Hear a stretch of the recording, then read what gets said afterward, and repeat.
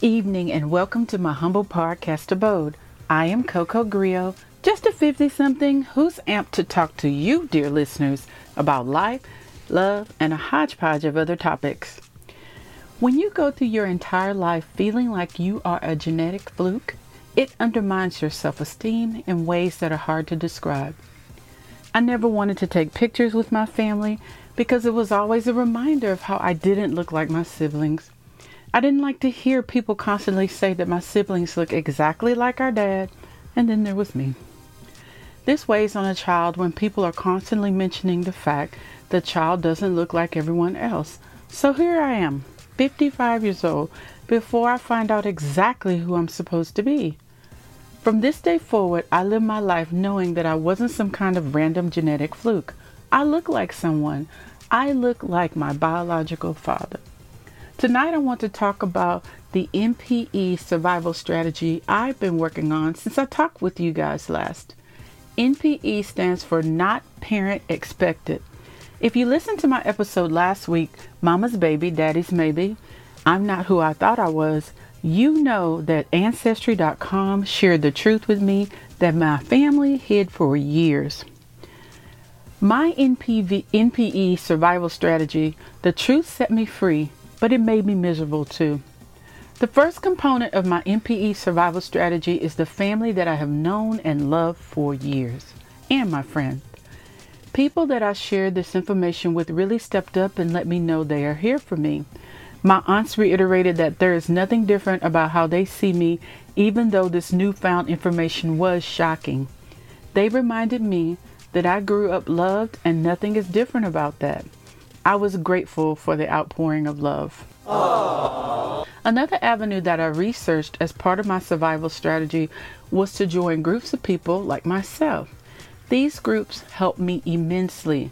The groups are Togetherness Heals NPE Only, DNA Surprises Support Group, and NP Only After the Discovery. The caring people in these groups embrace me and let me know I am not alone. Several people have walked this journey that I am now beginning to take. I have a sense of connection and community that is indescribably valuable. I even learned about facial recognition DNA testing from someone in the group. So I decided to compare my face with my biological father's face. Let me tell you about the results I received. Oh, wait a minute. Say what? I have to pay the bills for this podcast. Tonight's episode is sponsored by Podgo. Podgo is the easiest way for you to monetize your podcast, providing podcasters with a flat rate for ad space so you always know how much you get when you include an ad from Podgo.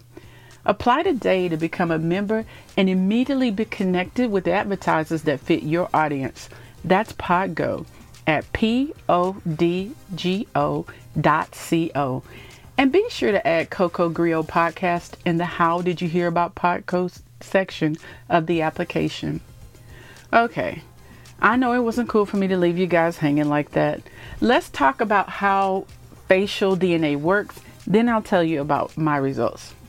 The simple explanation is that the face of one person is scanned and the traits from that face are compared to another person's traits. In this case, I had my biological father's face scanned and compared to my face. The DNA site says that anything over 50% indicates a relative. My match to this man was 77%. Boom. I chuckle when I think about how a good friend said, "You wasted your money on that," because anyone looking at the two pictures could see you look just like this man. I've heard good and bad stories about how families treat a newfound family member. I want to say this. Children are the innocent ones in situations such as mine. Villainizing a child just because they are seeking information is immature and unfair. I accept the fact that the truth makes you uncomfortable, but I won't stop telling the truth to make you comfortable. Thanks for listening this evening, and as always, I wish you good health, good fortune, and a good night. Coco Griot out.